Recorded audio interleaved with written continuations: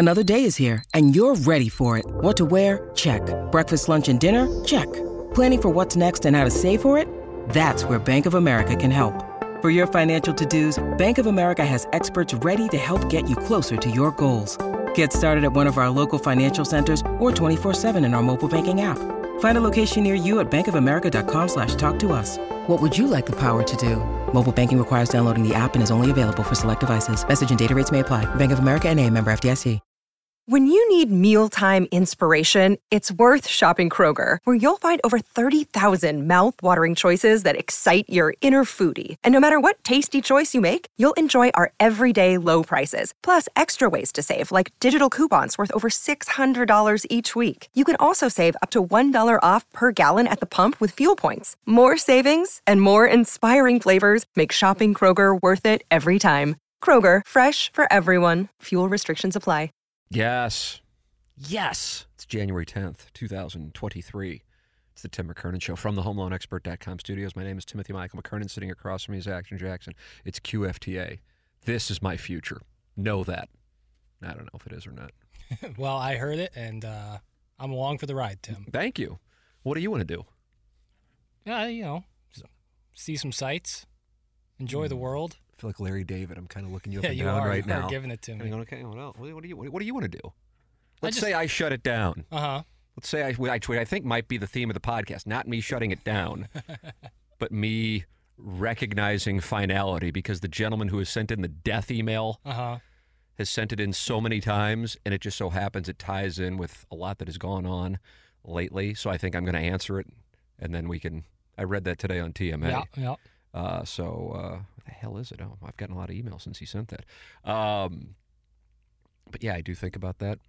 But if I could sit in Jupiter, Florida, and do what you and I do here, this specific show, for 2-3 hours a day, interview people, maybe one guest per show, one guest every other, not a sports guest. I mean, some of them would be, but it just we would have no lines to color inside of. Some would be porn, some would be politics, some would be sports, entertainment, musician, just somebody I find whatever the fuck it is. I sit in Jupiter, Florida. I do that once a day. It's on YouTube. It's on whatever social media, going on TikTok, which now that I am obsessed with TikTok, my God, do I love it. And that's what I would do. And I'd be fine making shit, I don't even know, a quarter of what I make right now in living in Jupiter and doing that. How's that sound? Now, that's me. That's me. I am 21, 22 years older than you. Yeah. So you have those 21, 22. What do you say? What do you want to do? What do you want to do? What do you want to be doing at 46? I wasn't planning on doing this, but now that I'm in this, I want to find out. What is your plan? Yeah, I wish I could give you a more concrete answer, and I probably should for terms of having long-term plans and goals. No, you know what the answer is, Jackson? The answer is honesty. Yeah, it's true. Honesty is the answer. And honestly, I don't know what I'll be doing at that time. I know that I'm very happy with what I do now and where I live right now, and I want to continue to be happy. So when the day that I stop being happy doing what I do is the day I'll consider doing something else. And that's kind of how I take life. There's too many variables in this life. I think sometimes, not all the times, but sometimes, to be planning so far ahead in the future, because you can make that plan, right. Something pops up, and that plan is out the window. I agree with that. That's very astute. I would say one thing that I will disagree with, just coming from experience, and in a way, it's something that I'm experiencing now. Like if Anna Marie and I, and thank goodness it wound up happening, but we were not going to have kids, not because of choice, because it couldn't happen. Right. At least that's what we were told. And then Jameson came along naturally in 2017, and Aiden came along in a commercial break. Conceived in a commercial break in, I think that was May of 2021. And we haven't been able to identify the specific day because we were banging commercial breaks constantly, which in hindsight's so fucking weird. Trust me, if you've been married 10 years and you're fucking in commercial breaks, that's not common. But anyway, that's what was going on. I remember that segment when you said that because we were playing Lizzie Hale, as you remember. I don't remember. I was conceiving children. Right, that's right. But Iggy was just warbling to Lizzie Hale, which is always a treat. But you guys didn't know I wasn't there because you couldn't see me. We didn't have the YouTube. Exactly. Was still KFNS. We were still KFNS, so it was just, and along with the Lizzie Hale, it's just me and Iggy in that back room. And if I took my headphones off, it would just be a grown man in the 60s screaming Lizzie Hale, which was always a treat. And you came back and and you go, hey, how late was I? I was just having sex. And I was like, and I remember looking at Matt Rocky, and Matt Rocky was like, what was that? And there was confusion. And, and then Iggy started laughing, and everyone was. I really did. And the thing is, when we would go down there, Anna Marie's parents lived with us. So it's kind of aggressive, but I believe they would go out, for, I think they might take our older son. Well, he was the only son at the time. And I mean, people have sex. Yeah. I guess it's kind of taboo, I suppose, to talk about it. But, for our show's purposes, that's what I happen to be doing. It wasn't necessarily a brag. It's my wife. Right. Nobody wants to hear about anybody and their, wife having sex. Right. Now, if I said, man, I had this ridiculous, let's say I'm single, had this absurd threesome with this person, and this person, you'd be like, holy shit, I'm interested. If I said, oh, I had this threesome with my wife and this person, you go, I don't know if I really want to hear that. Right. Right? Am I right? Yeah, it becomes like different. If you told me, if you were with somebody for a few years and all of a sudden you're telling me, I had this with a buddy, as a matter of fact. He started telling me about how somebody I knew who he had been with for a couple of years, and he started talking about how they started doing anal. And I'm going, I got to tell you, I have no interest in this. Right. Now, if this was somebody you met at the bar, I'm interested. It seems like something we need to psychologically evaluate as to why that's the case. But you agree with my premise. Right. I think if I had to just on the surface figure out why that is, it's like someone that you're just like, oh, I met this girl last night.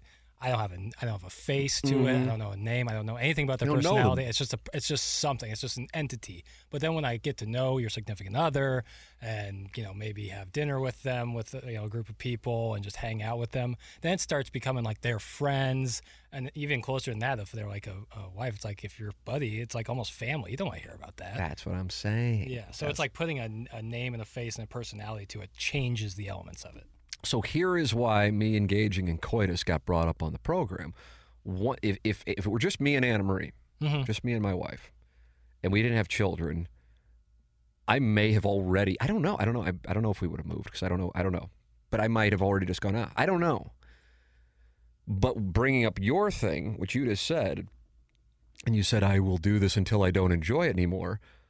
What can happen, and it isn't, we'll be 25 in March, but it isn't something that happens at 24.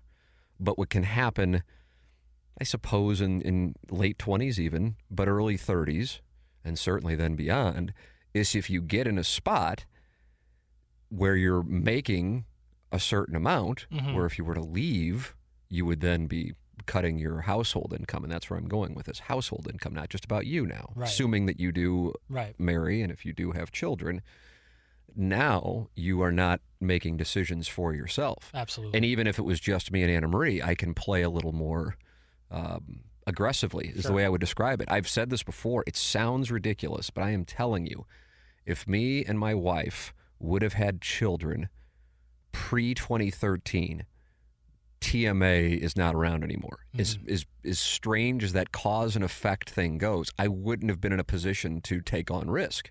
I wouldn't have been as comfortable. I suppose I could have done it, but I wouldn't have been as comfortable. Right. And I would imagine a lot of you who are parents can understand what I'm talking about, especially if you have some semblance of business ownership or your own thing.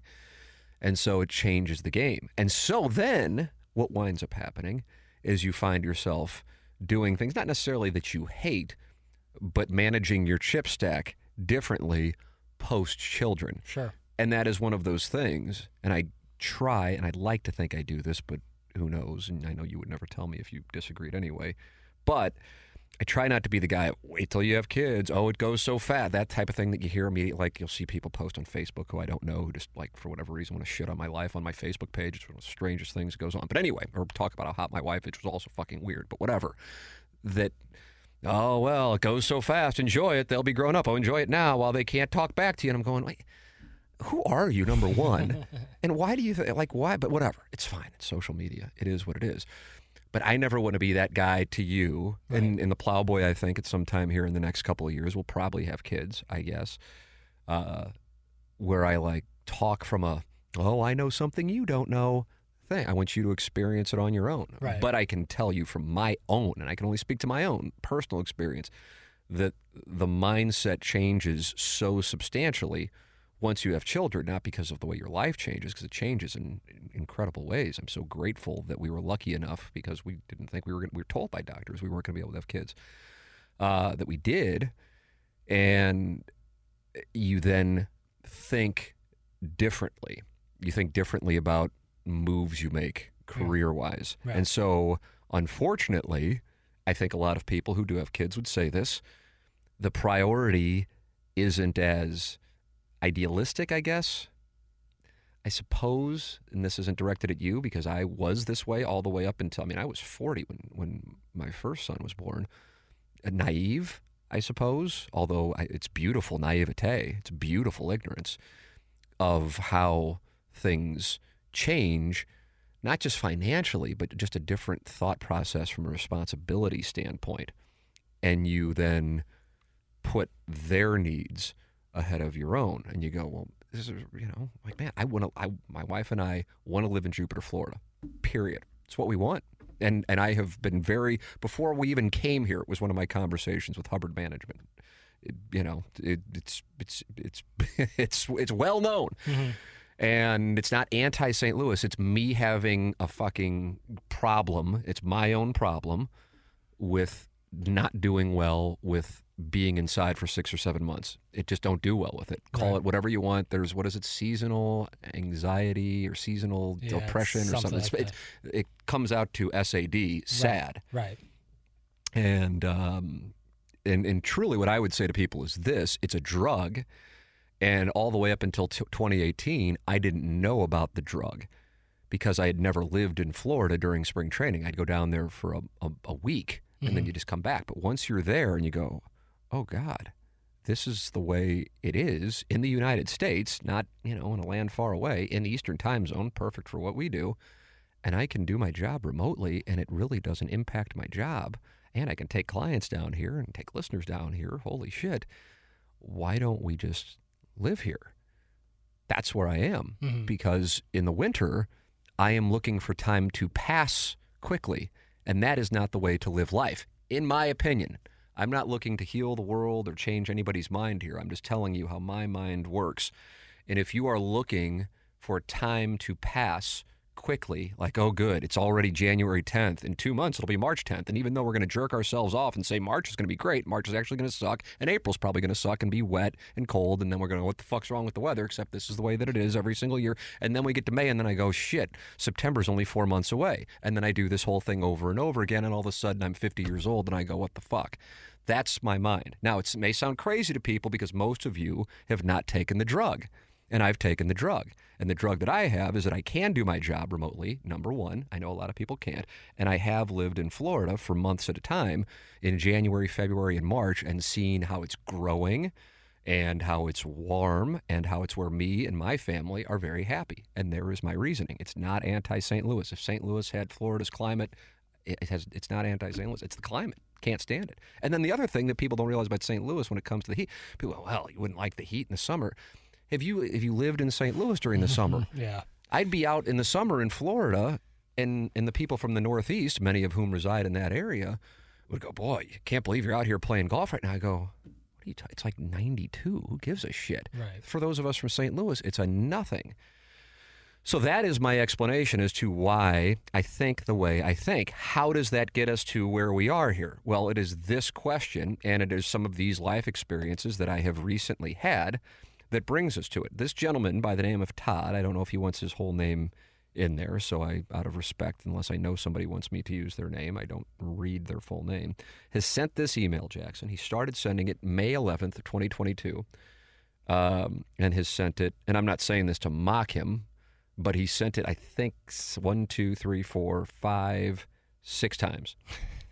He has.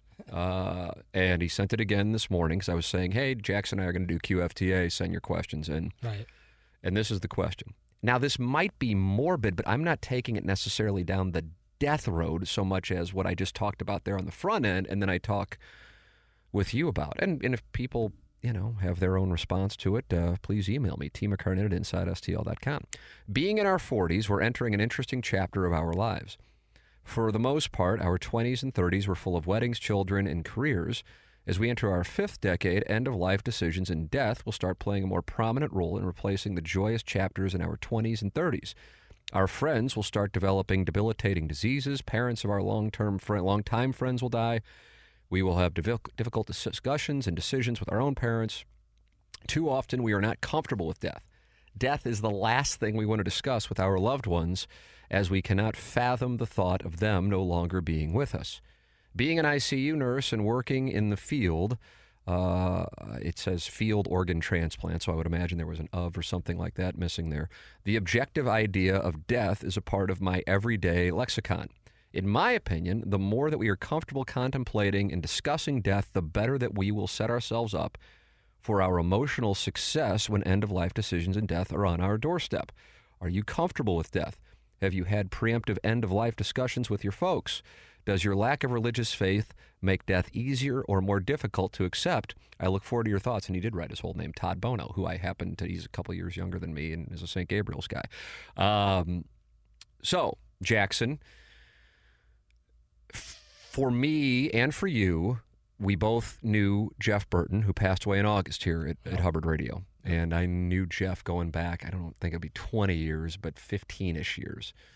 And truly a wonderful, ridiculously quick-witted, absurdly likable, all the compliments you heard when he passed, if you were at the pageant for that celebration of Jeff, they're all accurate. They're not hyperbolic. It's the real thing. If you saw him in the hallway, he was going to make you laugh. And just like the ability, for those of you who listen to TMA today and Martin Kilcoyne was on, if I'm doing Mount Rushmore of wit in St. Louis, Jeff Burton and Martin Kilcoyne are on it for real. Who else is on that Mount Rushmore? Rich Gould. Boy, that's a nice play. God, and then where do we go? Jay would have certainly been on that list, in my opinion. I feel like Doug's got to be live, but I feel like Doug's is a different kind of... It's different than the two. Martin and Jeff. Brad Thompson's hilarious. I think he's super witty.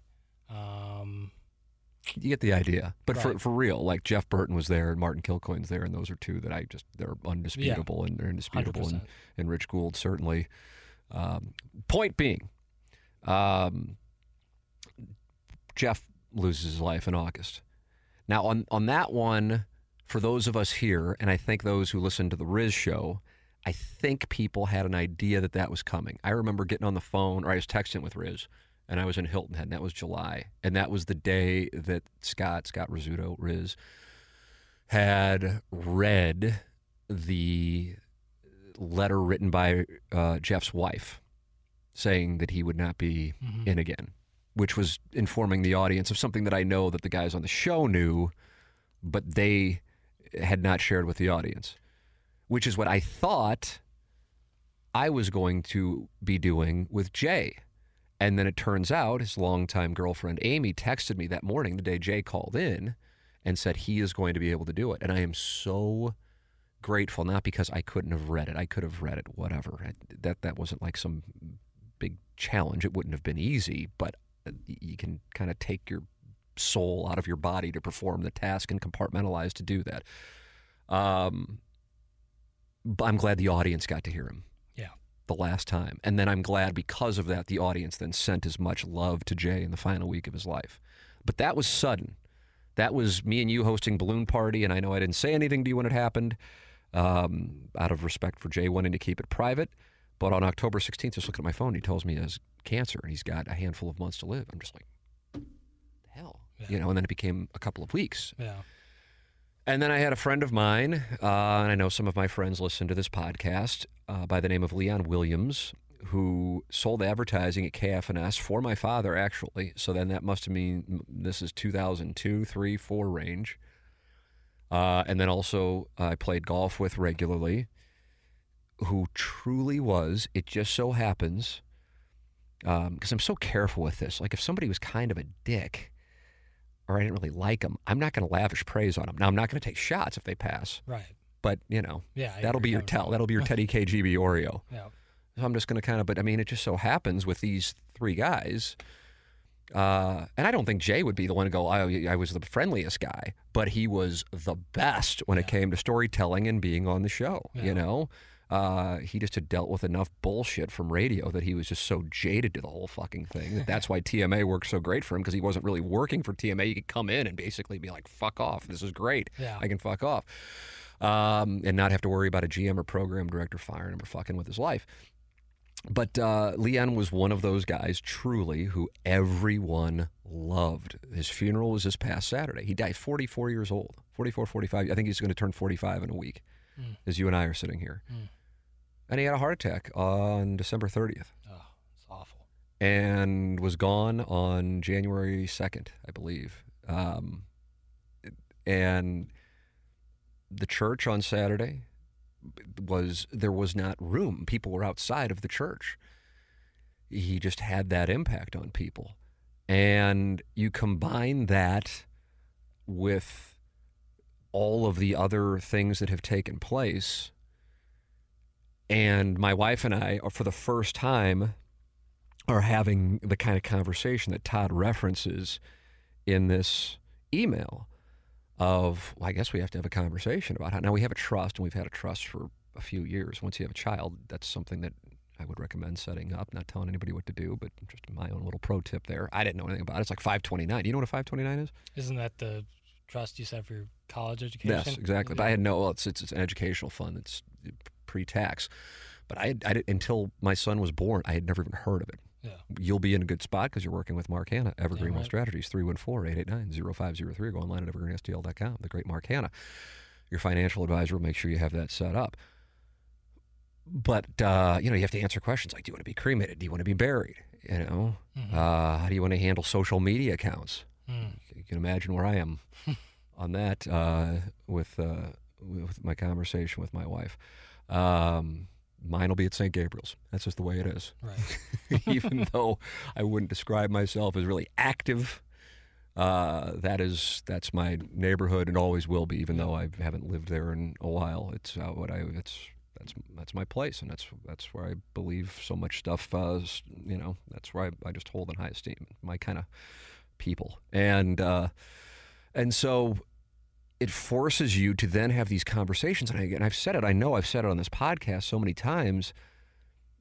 I go, God, in 20 years ago, I was 26, and that doesn't seem that long ago. And in 20 years, I'll be 66, and 66 seems really old. Right. But then to you, I would imagine 45, which is 20 years away for you, seems really old. And say, you don't have to worry about upsetting me. No, I know. Fuck. It's because my parents, my dad was 45 when you were born? 5 years old, not even 1 or 2 years old. So I've had older parents my whole life. Right. And my dad's still active at 69. So your dad's 69? Holy shit. Yeah, he runs every day. So wow. He is in great shape. So yeah, I view 45 isn't as old as some people who might have younger parents. I think a lot of it also is, Plowboy actually brought this up with some of the sound stories we've done recently. We've had a couple of people, dead serious, who are in their early 80s, who I'm telling you, if you got to go, you got $100 on the line, you got 1 year either way on either side, and if you get the age right, you win $100. If not, you lose. I would have for real put them in their 60s. Mm-hmm. And in both cases, they were still active with business, which I think there's something to that. Yeah. Because my wife will look at some pictures of people I went to high school with or college, and she goes, there's no way that person is your age, because they just look like the world has just, chewed them up and spit them out. But I didn't have kids until a handful of years ago. Right. And so I got to live a different kind of life. And now those guys who were going, holy shit, I'm 25 and I've got 2 kids, what the fuck just happened? They're done as far as having to deal with the first 18 or 22 years of, dependence. Mm-hmm. But with what's happened with Leon, with Jay, with Jeff Burton in particular, all happening here in a matter of months, it reinforces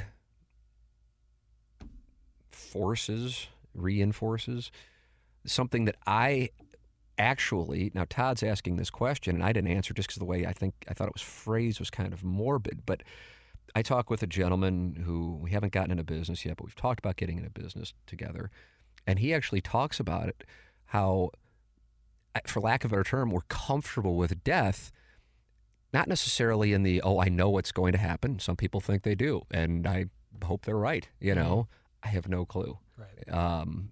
And am pretty confident that I'm not alone there. I just don't act like I do and then try to get legislation passed because I think I do. Nonetheless, digressing, he goes, it's interesting. Some of the more success, this guy's an entrepreneur, he's already retired. He was in his 30s, God bless him. And he's like, yeah, there are people who actually keep death clocks on their accounts. Like if you're expected, which I think, and I know some people, your reaction is, my reaction is, oh my God, I think that's brilliant. Really? Because it is a reminder. Like I check my accounts every day. Right. Not because I'm like, oh, did we have a nice day yesterday? But I just want to make sure, okay, this is where it is, this is where it is, with a variety of different things to make sure I'm monitoring for my family every day. Because whether you're doing it with hours, or you're doing it with days, or you're doing it with years, it's a reminder that no matter what, that one, doesn't matter how well you plan, that one is going to decrease. Mm-hmm. And to me, that is a reminder to make sure that you maximize, like what I would do differently if I were sitting there at 24. Now, of course, I would have the knowledge and experience that I have now. Mm-hmm. And then I would imagine at 66, I would say some things that I wish I would have done differently at 46. I would assume, because you're always, at least I think, learning and open to learning. Definitely. So then I sit there and I go, God, if I were to just go, okay, I'm done, I think people look at me like I'm fucking crazy. I'm done. I'm moving to Jupiter. I have no idea what I'm going to do, but I just don't want to sit inside and count the days until, May 1st, and then start fearing when October 1st rolls around. It's not the way I want to live. I love it there. My wife loves it there. We have to make a decision soon on our children because we're not going to be pulling them out of school. At least that's not what we want to do, to move in the middle of their education. So That's why I feel a little urgency. And this is what we want to do. And we already had thought that. And now Jeff Burton, Jay Randolph Jr., and Leon Williams have all passed away in the last 4 or 5 months.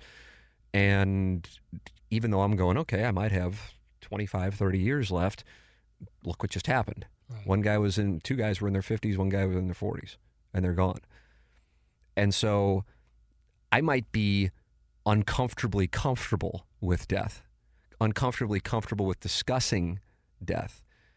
But I actually think, for me, don't want to speak for anybody else, for me, it is healthy to talk about. For example, I talk about it, which might sound fucking crazy, but I told my son, because my son would be up occasionally around Leon. I said, Leon passed away, and showed him pictures. And, so people, I don't know if that's right to do with a 5-year-old. That's fine. Then don't do it with your 5-year-old.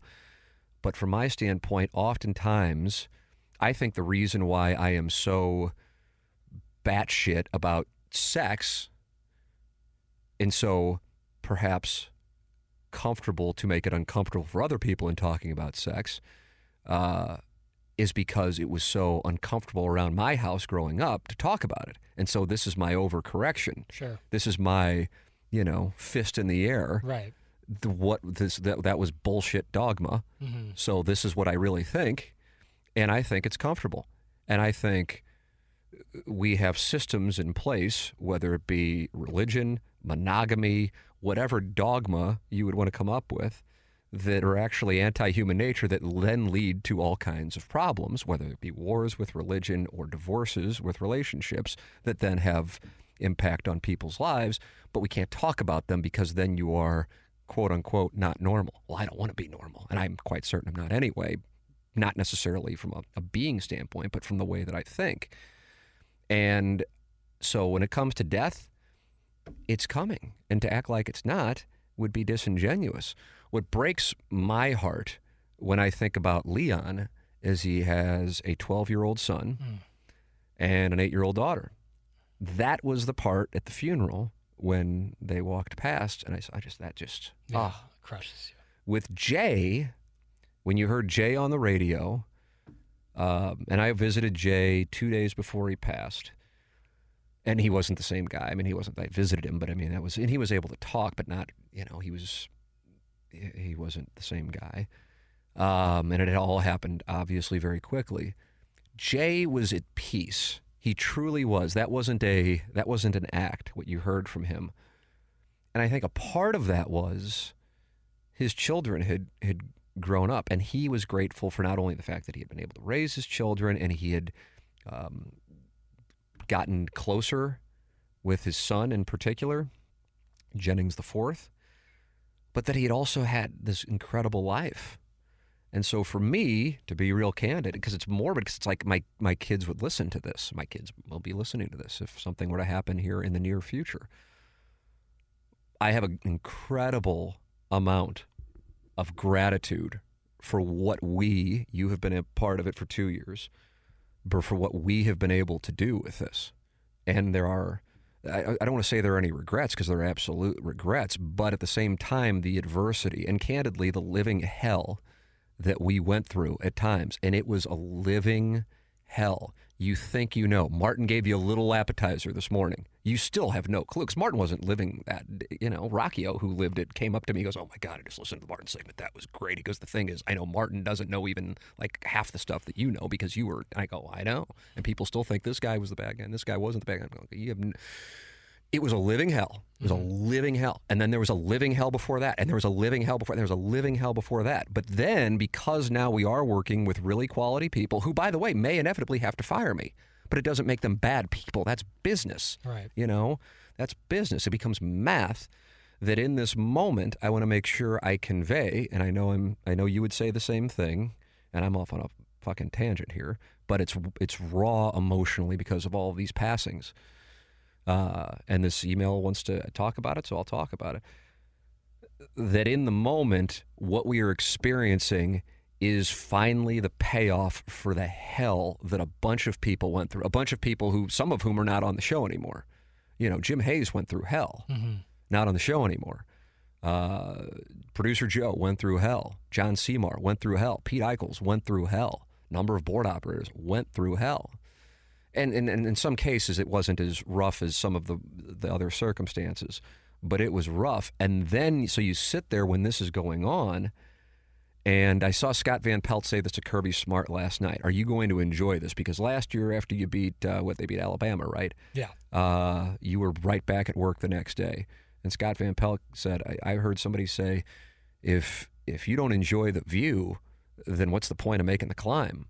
And so I want to make sure while this is going on, because inevitably it will change, and I don't know when it'll happen, but when this is going on, I want to make sure that to our audience, to the guys I work with, to my wife, if my children are old enough to understand it, to appreciate the caliber of people with whom we are working, not just on air, all over the place, behind the scenes, sales, management, because it is, in my opinion, from my life experience, it has been so rare that this is so pleasant, that it's been so rare, which then makes it even tougher to go, God, I just kind of at times want to go, I've loved it, but if I can't do it from Jupiter, then I'm good just kind of tipping my cap and going, yeah, that's more important to me.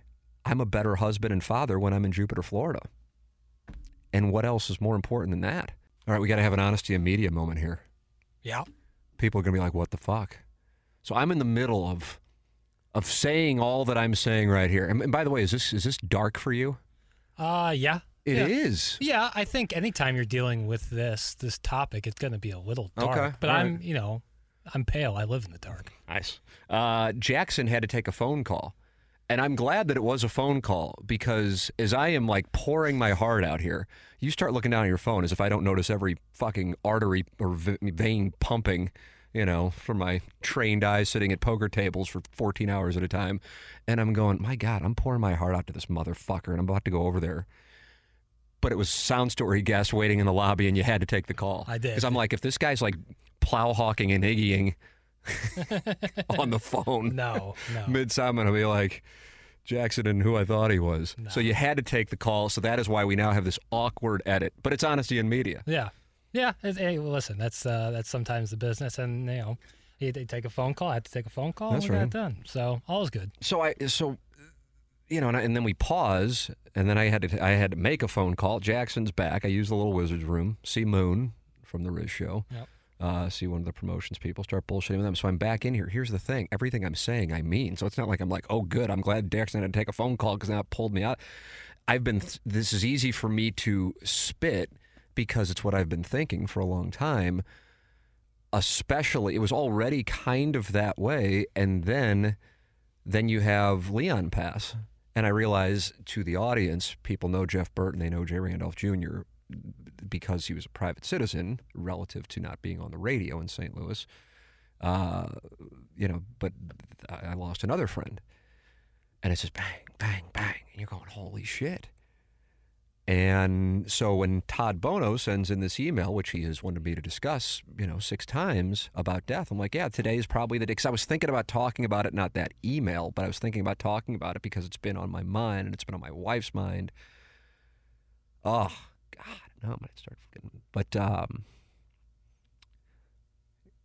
it just drives it home, and it makes me go, fuck, I don't know, because I'm sitting here going, okay, we got a nice situation here, but I feel like I could be happier there. Yeah. But then in order to do that, I would have to leave the situation here, at least as things are currently set up. And even if they said, okay, you can go ahead and move down there, it still changes the dynamics of not just, because I did the show for 6 months from there.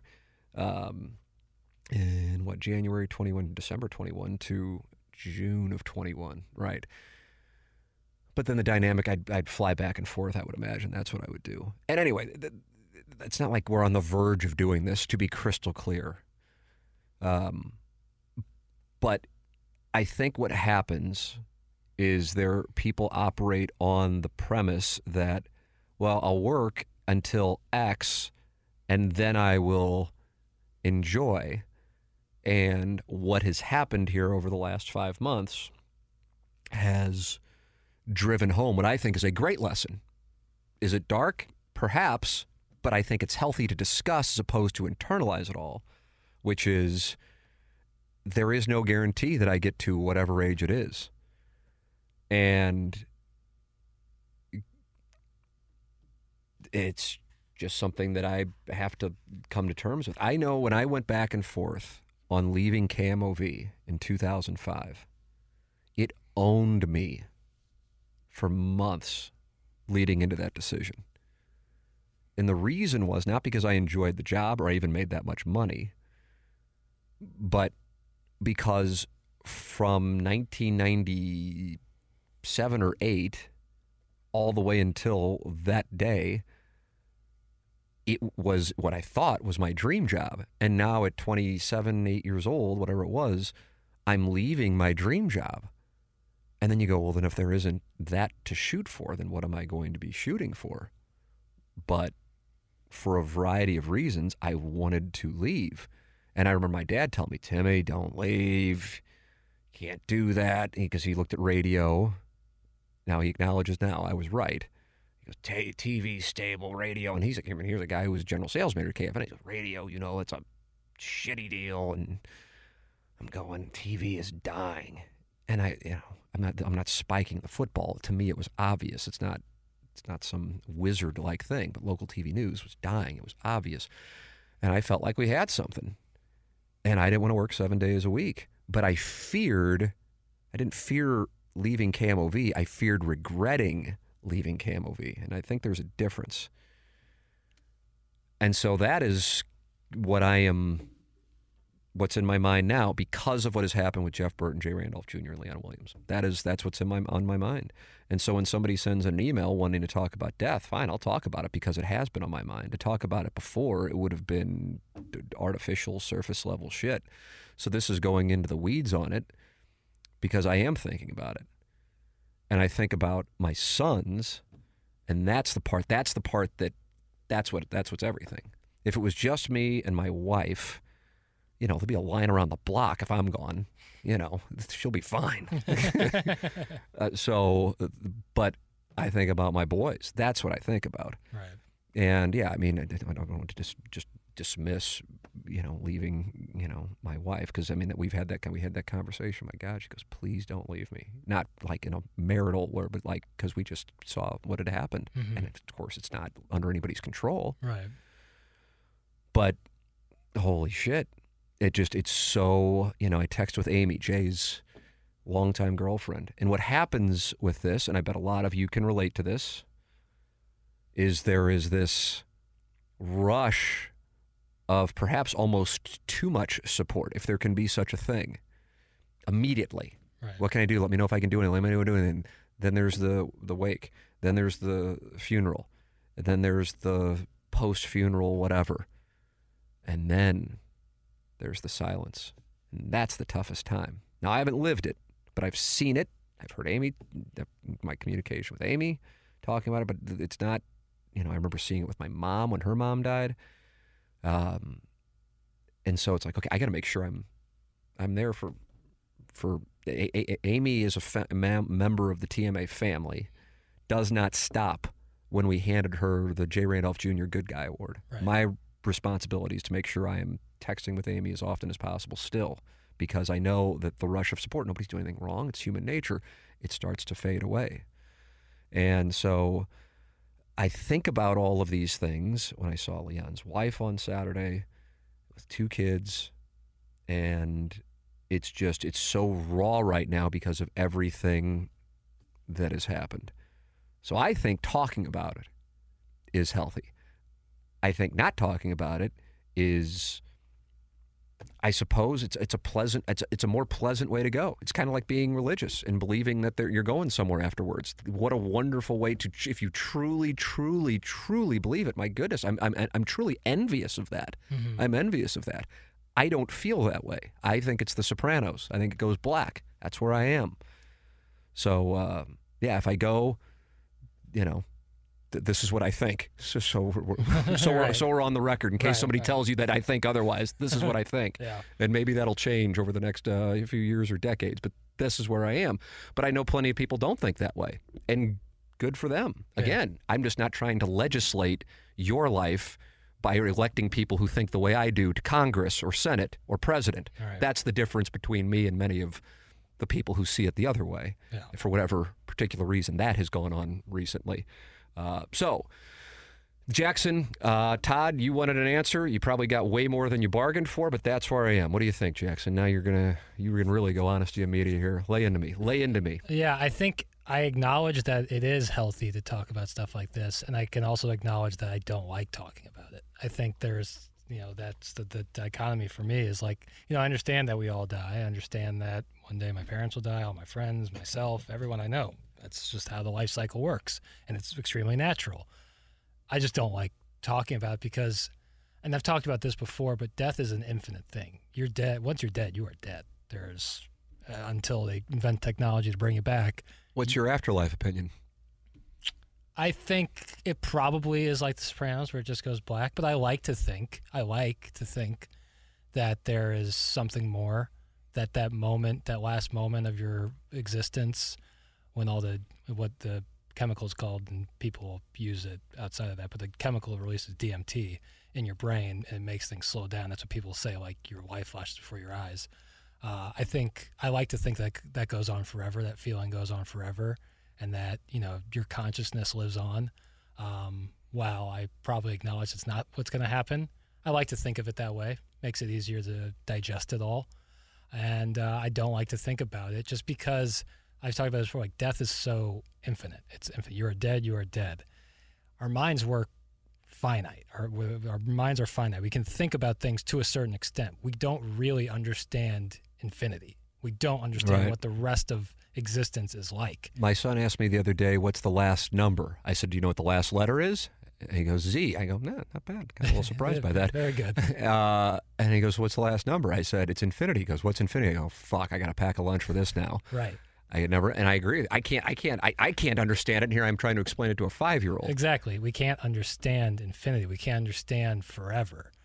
And so to spend time or think about it to an extent, to me at least, feels like futile. Like it feels futile for me to try to understand death. So I'd rather just not talk about it. Acknowledging that it's going to happen, acknowledging it's probably healthier to talk about it and to be more open about it. But I think when you say that, I think it's, for me it is, but that's how I am. Mm-hmm. I think, who do we consider to be like the happiest person going? I don't know, for whatever reason, Randy Carricker. I don't necessarily, but that's who popped into my mind. It's like Dan Aykroyd with the Stay Puft Marshmallow Man. That's who popped into my mind. I had to go with it. Yeah. Like Randy Carricker doing a podcast talking about death would be like, people go, what the fuck happened to Randy? Mm-hmm. People tune in and hear me doing it and go, well, there he is. It's what he does. What else would he be talking about? But that's, so you, I don't know. I don't know if you're closer to me or to Randy Carricker. I'm talking not like closer, but like in behavioral. Uh-huh. But it's just, it might not be who you are. But this gentleman I'm talking to, and we were talking about the death clock. I think maybe he was talking about Tim Ferriss has it. Not the death clock, but go ahead. The death clock thing is kind of what I was alluding to. Okay. Like, I think your reasoning behind, and the person who explained it to you, the reasoning behind it, I think makes sense. I just wouldn't want to ever have that. So the reason we got on it is he was telling me there's this service. He's down on the Atlantic coast of Florida. It's where he lives, and he goes, hey, if you're interested, I just did this thing, and it's starting up, and you can go in and you can get a scan of everything, and it's either preemptive, preventative, depends on if it's too far, and they will check for everything. It's not covered by insurance yet. It's brand new, and it costs this much money, and I know you always want to get down here, so it could be an excuse to go down here for the weekend and get this process done. And he goes, interesting, I was telling I don't know who he said, his brother, his friend, and he goes, my brother, we'll just say it was his brother, said, I wouldn't want to know if I had something. It's like going to the Mayo Clinic and finding out if you have, something. Some people just wouldn't want to. It just depends. My mom, I believe, I still haven't done a sound story with my mom. And I think one of the reasons is because she, and I've been trying to get it with some of my wife's family members as well. I've already interviewed her parents, but some of her dad's family members, that if people associate it with a morbid thing, which honestly it never crossed my mind. Now, when we started at the end of 2019, and then COVID happened in March 2020, and I'm like, we just need to put this thing in the corner because I cannot talk about it now because it would sound like it's an opportunistic thing, and it would be grotesque to market it at this particular moment where older people are dying from COVID. The truth, as we know, is my first one was November 2019. We didn't even know what the fuck COVID was. Right. But still, you're aware. You read the room, so to speak, and you go, okay, Sound Story is on the shelves. And I didn't do another one in person, I think, until like August of 2021. Yeah, I remember that. The first kind of one, whenever it was like kind of when you came back from Florida. Right, yeah, because I was gone for those 6 months. So for some people, it's just morbid and uncomfortable. I bet for some people, they're just going to go, oh, fuck this podcast. I don't want to go into this one. But it just so had Todd resent that email, which he has sent multiple times. So Todd, I'm acknowledging I got it, but I get a bunch of QFTA emails and I don't read them all. He just is the only one who just kept resending the same thing. And I'm just like, it's going to be morbid. And on top of it, I'm going to give you like, the religion thing, I know I alienate people, even though I'm not saying, hey, why do you believe in God? I'm just saying, this is how I feel. I am envious of those with faith, not this American version of Christianity to justify greed that is somehow, because I read the New Testament quite often going to Jesuit schools. What I read and what is now being preached as Christianity are two totally different things. I have no idea what the fuck this is, but I guess it's just a way to just justify fucking people around. But like real Christianity, as in what the teachings of the literature are, I think it's beautiful. I just don't know if I necessarily buy in. Right. But I welcome one to buy in. You're Jewish. If you're into it, God bless. And I'm agnostic. God bless. But if anything, I envy those who truly, truly have faith. My mom has incredible faith. My dad has faith. He really does. My parents, my in-laws, I'm sorry, have it. And I'm envious of that. I don't have it. And I know for whatever reason, it's those who are passionate about it, not all, don't like when somebody like me talks about not sharing it. But I'm not saying they're wrong. I'm just saying this is where I am. And also, I would love to get there, but this is where I am. I don't know what to tell you. So I didn't want to focus necessarily on religion. Here are my firsthand life experiences. They've been recent. You know of two of the people, most likely, with Jeff Burton and Jay Randolph Jr., and another one just happened over the holiday break. And that one was incredibly powerful because Jeff's, unfortunately, was likely for a while. Jay's was sudden, but Jay was at peace, and Jay's children were grown. Leon, younger than me, albeit just by a year, and I know his family's been at my house, and he's playing catch with his son at my house last year. I mean, it is raw. It is raw, especially when every so often I sit there and I go, God, I'm like choosing career over happiness, and it's so fucking hypocritical. And am I going to regret that? You see what I'm saying? That's why I tie it back to the KMOV thing. Like people would go, but it's a different deal because when I left KMOV, there was not a wife and 2 sons, so you can't go apples to apples. Right. So that's how I approach Todd's very fair question that I just really didn't want to touch on because I didn't really have a passionate feeling on it. But because of everything that's happened, this is where I am. And maybe people like to listen to it. Maybe people are telling me to go fuck myself because I want to move from St. Louis. I don't know. But it's not anti-St. Louis. It's anti-St. Louis weather.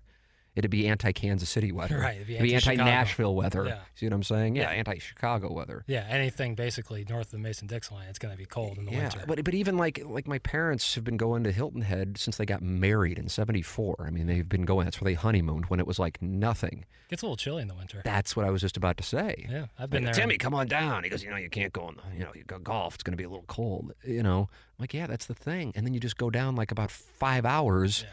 And it's 75 degrees with no humidity, no in ridiculous restaurants and bars, and contrary to what people think, not like, don't get me wrong, it's not like it's, Lincoln Park in Chicago, but there are a larger number of young people there. Yeah. And we're just happy there. And if somebody's happy, like at the Lake of the Ozarks, not my thing, but I know plenty of people love it. Well, nobody goes, Tim, you got to go. They just go, we like it. And I go, God bless, not my thing. I like Jupiter. Not your thing, great. And if you want to say it's too hot there, it's fine. You probably really haven't been there in the summer, but if that's the way you can tell yourself that I shouldn't go there, whatever works. Or there hurricanes, because that really is a real thing with insurance going up down there. But for me and for my wife, I see pictures of that place, and it feels like home. And I have a tough time. It's like if a girlfriend I miss. That's when I see that. And I'm like, oh. And like my heart like does something. Yeah. And I'm going, what the fuck am I doing? So that's a tough thing. And how it ties into this is I go, okay, I'm on the clock. And I might be talking about it more than the average 46-year-old, but because of what has taken place, it is on my mind. And I don't know. Maybe this resonates with people. Maybe it doesn't. I don't know, Jackson. I think anytime this topic is always interesting because everybody, I think, thinks about it relatively differently. Some people are more like me, probably just don't want to think about it. Other people want to think about it more because, for whatever reason. I think it's interesting because, it's something that happens to everybody. Everyone eventually passes away. And then the cycle continues. And it's kind of, what do you want to accomplish in your life? What do you want to do in your life before the buzzer sounds, in a sense? And you can try to control everything, but like you said, a family comes along, then you have to manage yourself differently. It changes the game. Yeah, that's and so many variables change. I mean, variables change year by year, month by month, day by day. So while I think, I think it's a very interesting topic due to the way that things change and the way that people perceive their own mortality. Mm-hmm. I think it's all like so relative too, and I don't think that there's an unhealthy or healthy way to go about it. I truly think it's a case by case. I'm living it with my parents. My mom, I feel like just under no circumstances wants to talk about it. Okay, my dad, I almost don't. If I'm over there, sometimes Jameson will be playing around in the basement with my mom, and then me and my dad will just have football and we're just bullshitting. My God, that should be a podcast. Timmy, I'm telling you. If something happens to me, make sure you pull the plug. I don't want to be sitting there doing that shit. I mean, that's my dad, And he goes, I'm on the back nine. I work my ass off. I just want to sit there at Hilton Head and look out at the golf course and feel like it was all worth something. And I go, God, I totally get it. And when he said, I think it was last year, because he's obviously losing some friends. He's 75 now. Yeah, he'll be 76 this year. And he said, the shame of it is, I think one of his friends who was a little younger passed away. He goes, you work your ass off to get to this point where you can enjoy things, and then oftentimes you can't enjoy them for health reasons or you pass away. And that hit me, just like these passings this year. And to me, it's like this stuff, like some people feel with religion. To me, this is undeniable. To me, this is undeniable. These are facts, whether one is religious or not. These are facts. And I don't know how one can't think that way. But again, I recognize, A, I have young children, and B, I took the drug. I didn't know I was taking the drug. I wish I would have never gone down to Jupiter, Florida in the winter. Wish I would have never done it. Like we used to go down there for a week to do TMA from the picnic bench. But that was the drug. And once you take a taste of it, I've never been addicted to anything in my life. Somehow, I have no idea how. I'm lucky because I would smoke when I would drink, but I wouldn't smoke when I was just like hanging out. Never. Like the idea of a cigarette now grosses me out. Booze, drugs, gambling.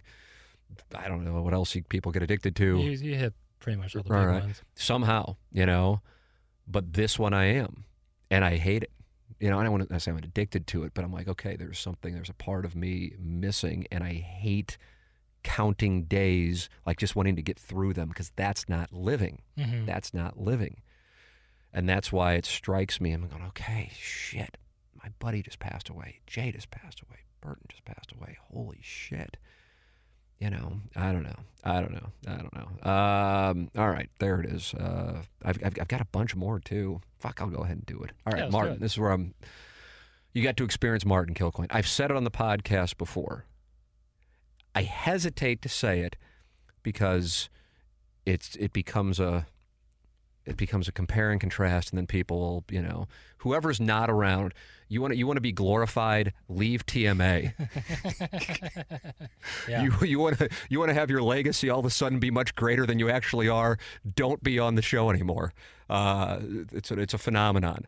With that all, because right now the show sucks. Right now, I've been reading that the show sucks for 19 fucking years.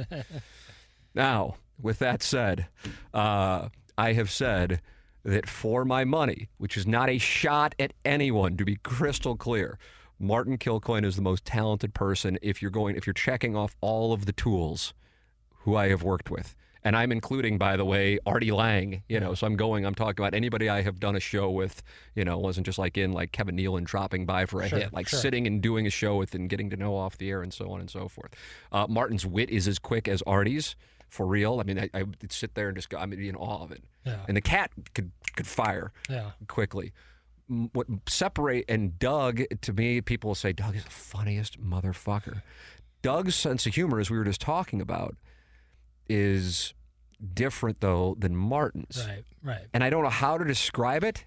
I've obviously worked with both, but they're different. But both crack me up. Oh, yeah. Like Doug's, however, is like, it's so dry that I usually don't break. Martin comes in and it's like I'm riding a Sibian and I'm bouncing all over the place. Yeah. And I think it's because he's so cutting. Martin's like a roast master. Yeah. But if Doug were roasting somebody, it wouldn't work. Doug's more folksy.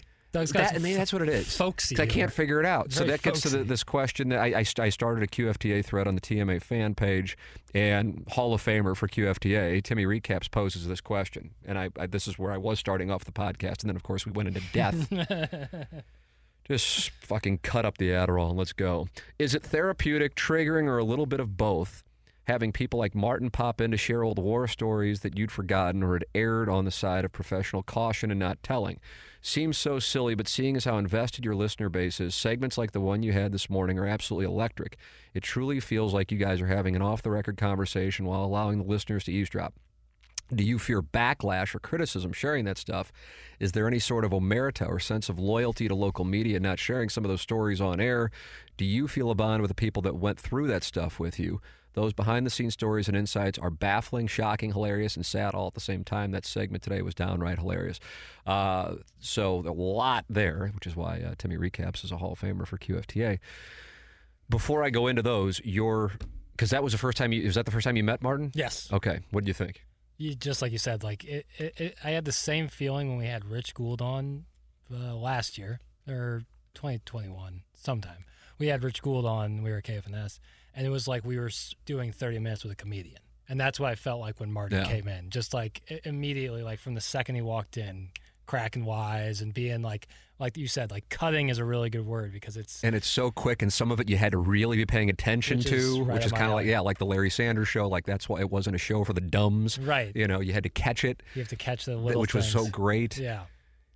So here's, I guess I'm trying to give you why Martin for me is I put him in a category of for real. He is Straussian. Joe Straussian in his credible dissent. Mm-hmm. And Martin, when we had the memorial service for Joe Strauss, he spoke. And I remember I was I don't know what you would call it, whoever handles master of ceremonies for the memorial service. And I remember looking at the cat when Martin got done doing it, and I said, because the cat and I would usually joke about it, and I said, Martin really is the best, the cat, even though there's like, however many people in the church, because we had both said it so many times. He really is the best. But when I say that, that isn't like a shot at take your pick of whomever, because he is willing to be critical of local organizations, which is so rare. Strauss was, but God loves Strauss. Strauss didn't also have like the Rich Gould. Right. So Martin is like Strauss and Rich Gould. Right, combined, yeah. And Artie Lang, I mean, with the quickness of he's just so good. And it's, in a way, it's a shame that what happened with The Morning Grind and Barrett, as Martin told his side of the story, which matches up with my side of the story because it is the truth, so it's not really tough to tell the story of that day in the vault at KFNS when he quit the show. But then Martin himself goes, the thing is, the show's better now that I'm not on it. and I don't know, it's totally different. I mean, Martin was the point guy. Doug wasn't on it. And so you have this revisionist history of the way, like, apparently the show was the second coming of the Stern Show all the way up until recently. And then, like, in a couple years, when somebody's not on the show anymore, the 2022, 2023 TMA was the greatest show ever, and we missed that part. It's a cycle, because I've lived this since 2004. When Martin left the show, though, I can tell you this, and that was October of 2006, the cat's like, well, that's it. That's the end of the show. And the Cat Night is different on that. I didn't believe that. Now, that is, to be clear, that is not, because I just fucking said, Martin is, from my standpoint, the most talented person I have worked with when you include, like, the willingness, because everybody's got the ability, but you got to have the willingness to be critical. You got to have the willingness, because that takes some balls. And then the talent, the natural talent with the cutting edge, and then also you have to be talented as a broadcaster just to be able to convey thought. I didn't believe that was the case. And then when Doug came in and auditioned in November of 2006, I remember going to the Cat. I go, well, shit, there's the guy. That's it. Right. There really isn't much. I mean, they have other people coming in and auditioning, but I mean, that's it. That's the best the show has been. And that was what the show was going to be. And Jason Barrett, I don't know if he tells a different version of this. This isn't personal. It's just the truth. Don't get me wrong. I got plenty of things I wish I wouldn't have done in my life. I think there's been some revision as to what really happened, but he was trying to keep the cat. That is something that Jason has proven that to me, and I don't really have any ill will against Jason Barrett at all, actually. When he was here, I walked up to him right away and shook his hand and said hello. His list of shows I don't buy into, but that's neither here nor there. And we might be on it this year, and I still don't say the same thing. doesn't change it. Right. And if anybody wants to trade their public numbers on revenue and downloads, I'll be more than happy to trace Cox, and we'll see where the rankings really are. But with that all said, he met with me and said, all right, the cat's out. And I thought I was a meeting here to bring Doug Vaughn on the show. We're Jay Bucks in Clayton. That's where we're meeting. And I'm bringing in a guy named Bob Fesco. And I go, who in the fuck's Bob Fesco? Nothing against Bob Fesco, but who's Bob Fesco? Right. I've been working and like bleeding with these guys, not just Martin and the Cat, but also producer Joe. And now they're all gone in a matter of 4 months. And now you're bringing on a guy I've never heard of, who, little did I, because I wasn't even thinking about Fesco at the time. I'm going, I look back on it, he was doomed no matter what. Right. It was, he was in a bad spot. It's kind of like whoever replaces Dan McLaughlin on the broadcast. I'm like, this poor motherfucker is going to have quite a situation. It's going to be brutal. And so I'm going, what in the world are we doing? And we were walking out, and Jason goes, well, if this doesn't work out, it's going to be on me. And we were walking to the parking lot. I'll put my memory up against anybody's. That's what he said. So when it didn't work out, the move was to then blame me. That's what wound up happening. Whatever, fine. Obviously, things have worked out, but that's what really happened. It didn't work out, though, not because of Bob specifically. It wouldn't have worked out if it was just me and Jim Hayes. Mm-hmm. The show needs the group. I know how to cook the meal because I gave birth to the baby, so I know the program. And so when you start fucking with my baby, you got to kind of butt out. Right. And so with this, it was a disaster. And so, they're he asks, is it therapeutic, triggering, or a little bit of both? I've lived it, and it's been rough. I was on the phone the night with the Cat that he got fired. I was crying. Now I wasn't bawling, but I'm like, because I had to call Jim Hayes to tell him he was getting fired because Jason wouldn't do it. Now, Jason wouldn't do it not because he was a bad guy, But the way that people are usually fired, probably for HR reasons, is in person with an HR person present.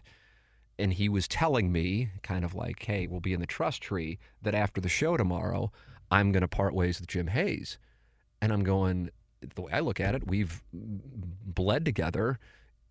I'm not going to sit across from the man knowing you're going to pop him after the show and act like everything's cool and then have to like act like I didn't know after the show. Right. It's just dishonest. Right. So either he finds out from you tonight or from me tonight. That's not heroic. That to me is just human.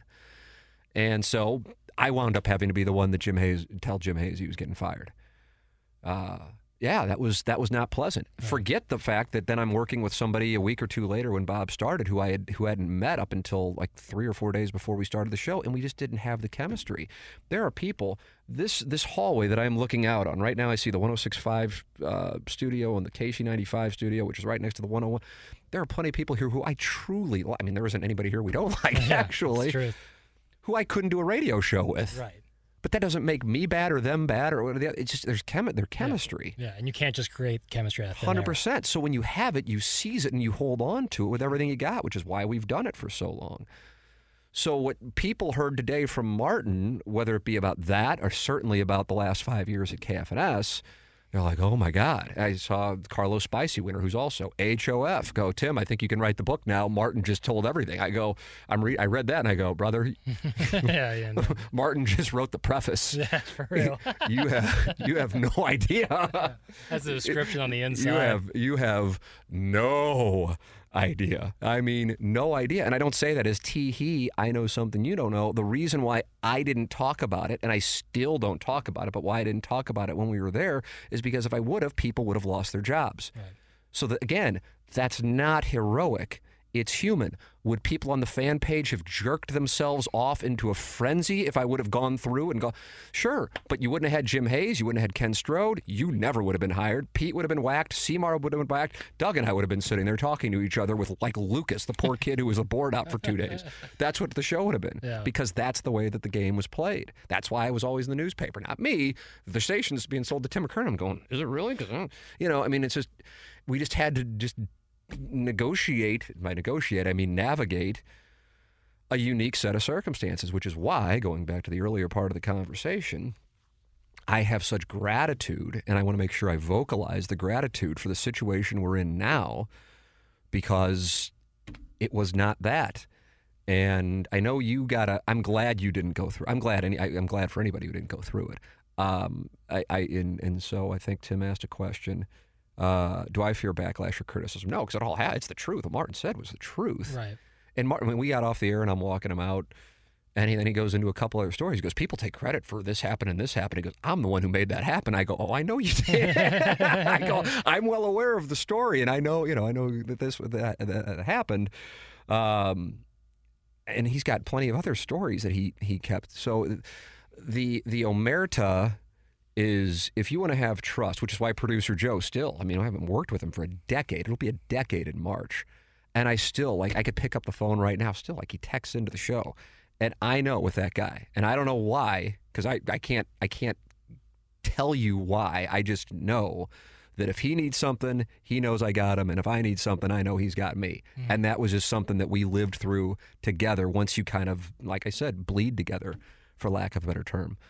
I think the thing that, I don't know if I would say fucked it up, because if it didn't happen, the show would have died. But that changed the game was when I took over as being the guy paying people's paychecks. And so now the dynamic, in my mind, it didn't change, but I think for other people it changed. Now I'm the quote-unquote boss, even though I didn't fuck with people and I let them do their thing because I knew how annoying it was to have people fuck with my stuff. Sure. But again, if I didn't do that, the show would have died. And so we did what we needed to do. Is it a shame that some of these guys are? Yes, it is a shame. It sucks. It sucks to have to live through it. I've said a couple times in bullshitting with people about it. In a way, I go, God, how much better would life have been if we didn't have to go through all of this stuff? But at the same time, we wouldn't appreciate what we have now had we not gone through it. I had a conversation with the CFO of Hubbard yesterday for 45 minutes, which wasn't planned, and then they were in town. They were just go to each market. They have 8 markets. And we wound up talking, and what a great guy, by the way. Like a really just good guy, big sports fan of, major appreciator of what TMA is. And we were talking about it. I said, the best way I can describe it is we went from playing for the Oakland A's to playing for the Yankees. And we're incredibly grateful because we didn't know what it was like. But we weren't angry that we were playing for the A's. It's just, hey, we're still happy that we're playing baseball. Right. But it would sure as hell be awfully tough to go from the Yankees to the A's. But all we've ever known is the A's to the Yankees, or the A's, excuse me, and playing in Oakland. Yeah, you are the sum of your experiences. Your experiences shape who you are and what you have. And so to go without that, you don't get the appreciation. You don't get possibly the knowledge that you gain from shitty experiences like that. Right. So you are the sum of your experiences. And I think even though it truly was, and I don't know, I talk about writing something. I honestly don't think I will. And then by the time I even would do it, most people would be like, okay, I don't fucking care anymore. Who is this guy? You know? Yeah. So who knows? But yeah, it's point being, because of that stuff that we all did live through, there is an appreciation for the now. But also, there's another side to that. Because of all of the stuff that we lived through, I also, while appreciating now, feel like at any moment the other shoe drops. Right. Like I don't go, okay, this is it. This is the happy ending.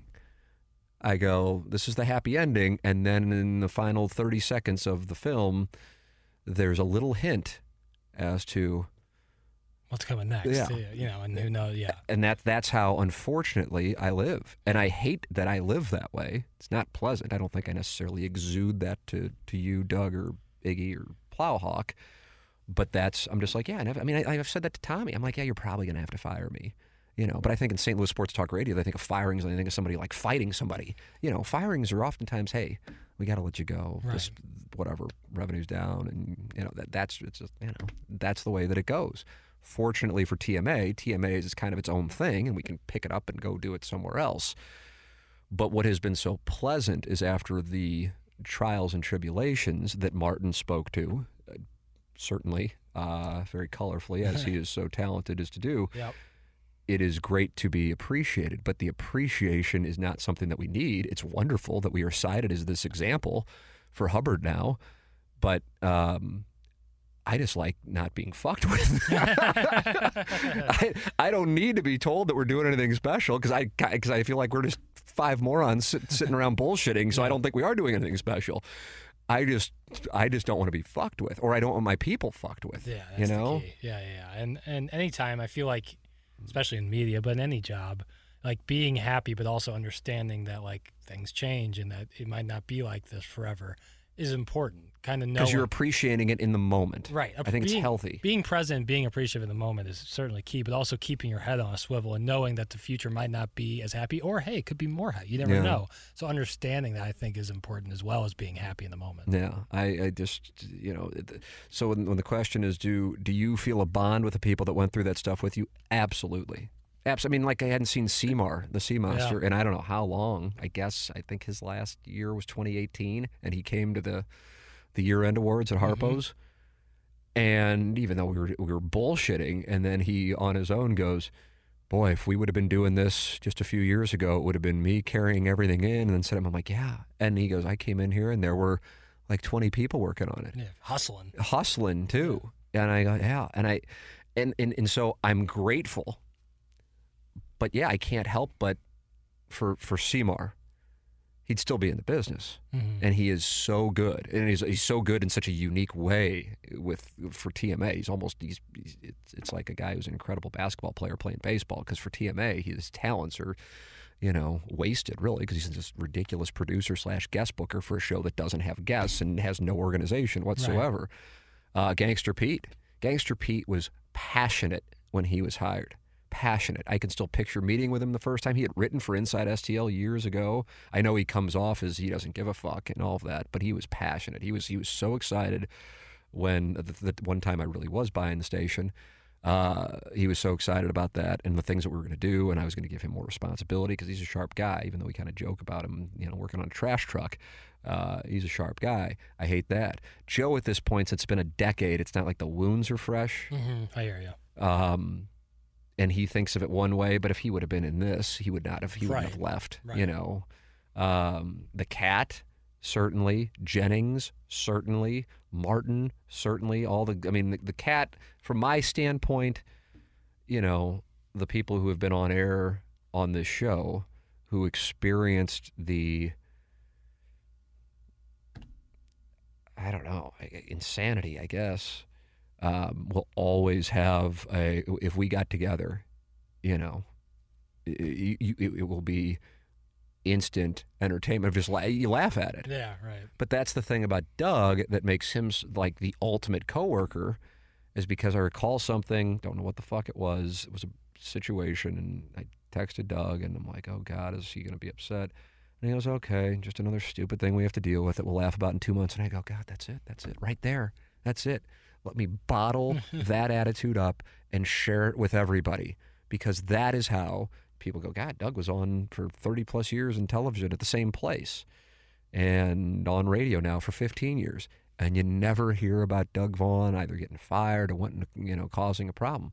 Well, that's because of that attitude. So there's talent, but there's also the manner with which you handle adversity, which sounds like something you'd read like on a picture in an office building, in a corporate industrial park, to jerk off people into conning them into thinking they're going to make, a 2% raise at some point.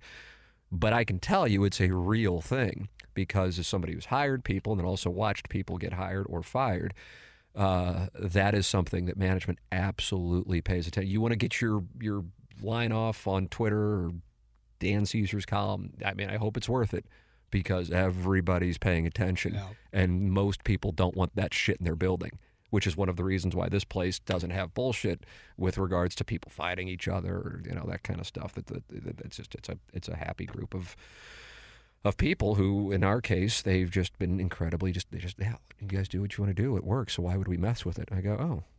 It's refreshing. Yeah, it's very basic. Yeah. But at the same time, it's incredibly true. I'm just going to play all the hits today. Let's do it. JV golf coach. Oh, I like that JV golf coach. DM'd me. This may have already been covered, but knowing what you know now, do you wish the fan page had never been created? We're going Mount Rushmore topics today. Yeah, this is the christening scene at the end of it's the baptism scene? Yeah, they're taking care of everybody. Additionally, has the fan page been more hassle than it's worth, or has it been responsible for some of the growth and success of the show? It's from the JV golf coach.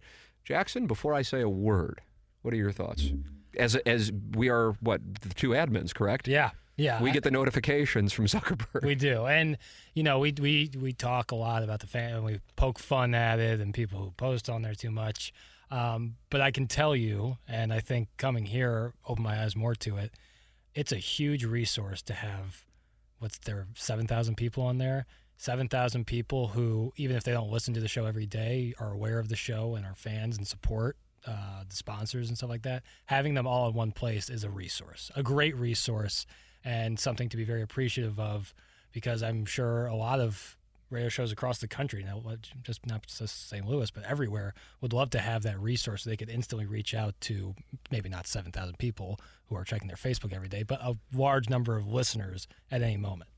I would agree. I think that when it's been, whatever it was, I feel like it was within the last year. It might have been within the last few months, because I feel like I had to post something about, some changing rules. Yeah.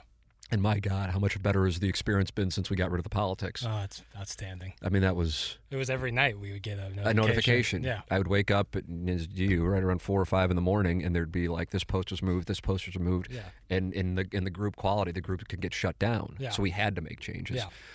Yeah.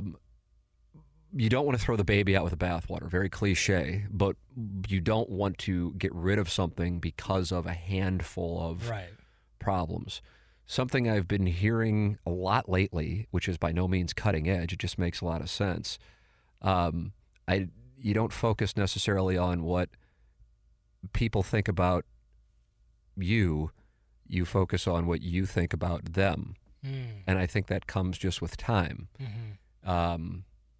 And so, yeah, if not even Tommy Mattern, who by definition is our boss, but if, I don't even, somebody who works at 101 ESPN and not necessarily like a, industry veteran like Randy Carricker, somebody who I respect who does, like Anthony Stalter, for example, who's like a peer. Mm-hmm.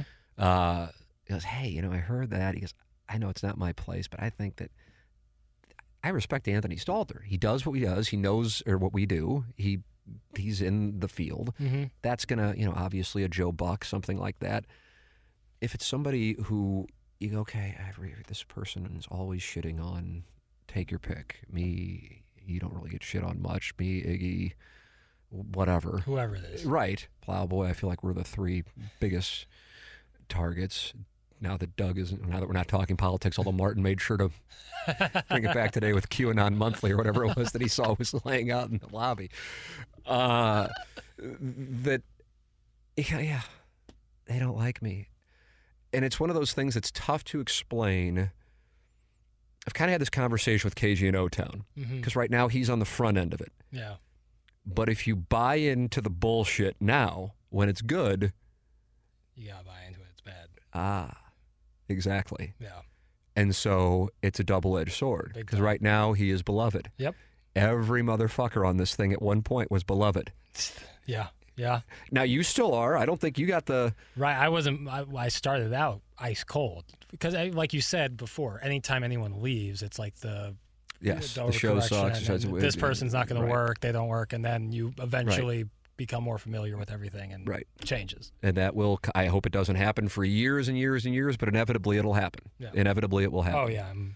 And so it'll be, the show's over, And I understand it because I saw it and lived it with Martin and then whoever else you would want to include in that over the years, because at that point now you're including all the producers, you're including the cat, you're including producer Joe, board operators. Yeah. Hey, the bottom line is inevitably things change and people move on. And in most cases on TMA on their own accord, like literally almost every single person who has ever been on the show. The cat had weird dynamics going on at KFNS where it was an unfortunate set of circumstances that happened a whole hell of a lot. That was not a constant, but it happened for real 4 or 5 times. And that was a constant thing in Willie Springer. And unless I'm missing, that would be it. And the cat situation was, as the cat has been very vocal about, him and John Hadley. So it's a group of people that have some shared experiences and love the opportunity that we get to do this thing and make a living doing it. Right. Most of us are doing pretty well with it. Iggy portrays himself as living in squalor. I think it's done. Doug and I have talked about it. We don't know what's real and what's not anymore. It's like watching Jim Carrey and, Andy Kaufman. I don't know who's who anymore. Right. And there's, was it Bob Zamuda? Was that his name? I don't know who's in the today. lounge singer. But I'm like, I think I know what he makes, and that's, Yeah. But whatever. Either way, I know for 24, you're in a nice spot. And I love it. I love that. Like, I'm not coming over here until everybody gets more money. It's the truth. It's not just going to be me. It's got to be everybody. No. So that's the way that it's got to be. And they, God bless them here. That was, So with all of that said, I've lived this, but I also know that everybody in the audience who's listening to this, or if you're posting on the fan page, you haven't lived it. So you don't know. And I can't be angry at somebody for not having because my experience has been different than yours. Obviously, I have more time. They haven't had my experience, so I can't get angry about it. I think the thing on it that disappoints me, when I make myself available to answer anything. There is no, like, if you're asking for tickets, fuck off. But if you want to ask a question about the show, email me or DM me. I couldn't make myself more available. Yeah. And instead, it's like, I'm hearing this. And then I'll even set the record straight. It's like, I don't believe that. The fuck? I mean, do you want me to, go on a lie detector? Do you want to, bet me $10,000 that I'm lying? I'll do whatever. It doesn't fucking matter. So that part, I don't know why how my credibility with some on that page has been called into question on some of these things. But I also, after a while, it's kind of like it's the cost of doing business. So what do? Do you just? Yeah. It comes with it. So I think, and understandably, again, because most people have never been in this spot, and now I can never go back to being kind of the way I was before I started doing this stuff. Even in TV, I didn't have an idea. I can't go back to what it was like to have never sat on the side of the desk of signing the paychecks. Mm-hmm. Once you have had those experiences, your perception changes. Yeah. There are some guys on there, for example, who have fought in the military. They have perceptions of issues that I can't possibly relate to. But I know this, they fucking did it. Right. So I'm sure as hell going to give their opinion on the topic a little bit more credibility than mine when I haven't done it. So, that as an example, right. A professional athlete. I mean, Edmonds, when I used to do the show with him, and I'd be like all worked up about a topic, he goes, well, the truth is we can't really talk about it because we don't know because we're not in the clubhouse. And it would be so simple, and I'd go, God, he's 100% right, but you essentially just blew up the entire sports talk radio industry. I was about to say, like, that's like, if you're like that, you're right, but also like, we got to make a living here, dude. Yeah, so it's one of those things. So I get it. I would prefer that people, if they wonder about something, to ask me. Yeah. But I think if you don't like me or you don't like something on the show, it's more fun to just operate in what the actual narrative is as opposed to the actual truth. Speculation land. Yeah. And, like for example, I don't really care to have guests on TMA, even though I know I could ask them questions, because in my mind I'd be like, they can't really tell me everything. Right. You see what I'm saying? Right. So I understand why people would go, you can't go into detail on topics because you got to protect it. That was really the case in a major way from 2016 to 2021. It really was. It truly was. Because if I did say something or if anybody else said something, they would get whacked. And so the only way to get through it, and I had a contract that took me through 2021, and I had that contract going back to 2016. So I had to live through 16, 17, 18, 19, 20, 21, okay? And I said, I'll leave. You can keep the money, by the way. I'll leave. Oh, no, we're gonna sign you an extension, big man. Okay, well then I guess I'll be here through the end of 2021, And so, but I'll just mind my P's and Q's because I don't want people to lose their jobs. Right. Again, doesn't make me heroic. I don't want praise. It doesn't deserve praise. If you were in my spot, you would have done the same thing. If Doug were in my spot, he would have done the same thing. I don't think twice about it. It's just you weren't in my spot. Right. And so you don't know. And that's the difference. And so I don't need, like I said earlier about Hubbard and what we like about it, I don't want to be praised at all. I'm just a fucking, guy who wants to be left alone and play golf and have threesomes. Yeah, we had to deal with some shit, and I think for whatever reason, I always go back to this, Jackson.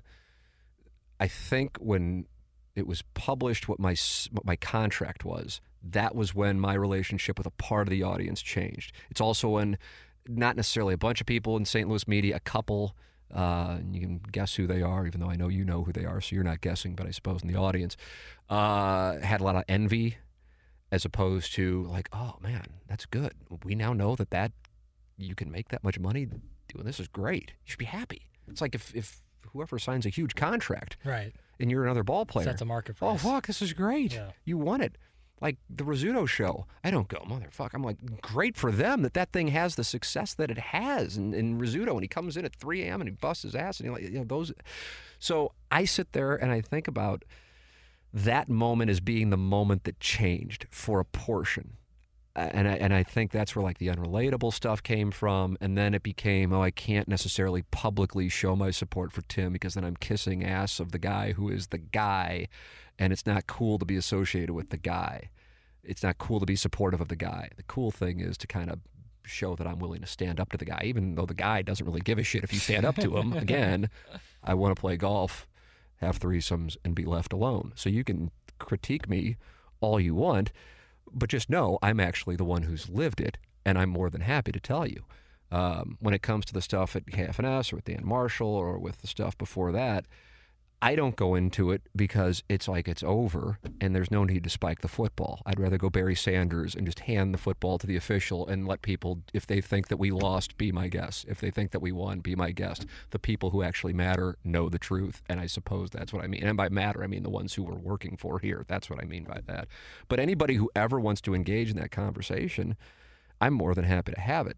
It just isn't the way I feel like it's, if I can say, I say it, and it doesn't matter. There was one time the Plowhawk got fired. I say there was one time. It happened multiple times. March of 2019, a real low point, because I was leaving Jupiter, heading back to St. Louis after being down there for 2 months. Always depressing.